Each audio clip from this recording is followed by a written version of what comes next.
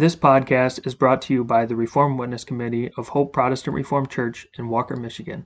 It is our goal to spread our distinct Protestant Reformed views based on the Word of God and the Reformed Confessions. We hope that this message is edifying to you. Today's meditation is Exalting the Lord our God. For that, we will read Exodus chapter 15, verses 1 through 19. Then sang Moses and the children of Israel this song unto the Lord, and spake, saying, I will sing unto the Lord, for he hath triumphed gloriously. The horse and his rider hath he thrown into the sea. The Lord is my strength and song, and he is become my salvation. He is my God, and I will prepare him an habitation, my father's God, and I will exalt him. The Lord is a man of war, the Lord is his name. Pharaoh's chariots and his host hath he cast into the sea. His chosen captains also are drowned in the Red Sea. The depths have covered them, they sank into the bottom as a stone. Thy right hand, O Lord, is become glorious in power. Thy right hand, O Lord, hath dashed in pieces the enemy. And in the greatness of thine excellency thou hast overthrown them that rose up against thee. Thou sentest forth thy wrath, which consumed them as stubble. And with the blast of thy nostrils the waters were gathered together, the floods stood upright as an heap, and the depths were congealed in the heart of the sea. The enemy said, I will pursue, I will overtake, I will divide the spoil. My lust shall be satisfied upon them.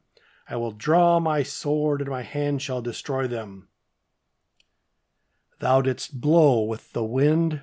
The sea covered them. They sank as lead in the mighty waters. Who is like unto thee, O Lord, among the gods? Who is like thee, glorious in holiness, fearful in praises, doing wonders? Thou stretchedst out thy right hand, the earth swallowed them. Thou in thy mercy hast led forth the people which thou hast redeemed. Thou hast guided them in thy strength unto thy holy habitation. The people shall hear and shall be afraid. Sorrow shall take hold on the inhabitants of Palestina. Then the dukes of Edom shall be amazed. The mighty men of Moab, trembling, shall take hold upon them. All the inhabitants of Canaan shall melt away. Fear and dread shall fall upon them. By the greatness of thine arm they shall be as still as a stone, till thy people pass over, O Lord, till the people pass over which thou hast purchased. Thou shalt bring them in, and plant them in the mountain of thine inheritance, in the place, O Lord, which thou hast made for thee to dwell in the sanctuary, O Lord, which thy hands have established. The Lord shall reign for ever and ever. For the horse of Pharaoh went in with his chariots and with his horsemen into the sea, and the Lord brought again the waters of the sea upon them. But the children of Israel went on dry land in the midst of the sea. A word or phrase may be repeated for emphasis. That word or phrase may also be repeated in order to help us remember it. Both of these are true concerning the phrase in Psalm 99 verse 3, namely, for it is holy, referring to God's name. In verse 5, stating, for he is holy, and in verse 9 where we read, for the Lord our God is holy. The psalmist says this in connection with the truth that God answered the holy men of old who called upon him and forgave their sins. That he is holy means that he is set apart. He is in a class by himself. Not only is he cut off from all sin, but he and he only is God. In what way does forgiving the sins of those that call upon him make him holy? In the sense that he is the only one who can do that, and that he did it in the holy way of sending his own Son to suffer our punishment and be raised as our head, and through him conquered death and the grave. In our salvation, as well as being the sovereign God who rules all things and in righteous judgment establishes equity, he is in a class by himself, the highly exalted and only God. Our versification sings it thus: Holy men of old in him alone confided. He forgave their sins, although they felt his chastening rod. In his holy temple worship and adore him. Faithful and holy is the Lord our God. You may notice that in verse 9 we are called to worship him at his holy hill. That means at his temple. And that temple was built on a hill in Jerusalem.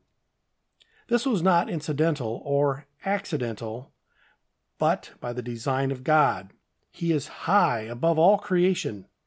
His typical dwelling place must also be a place to which we ascend.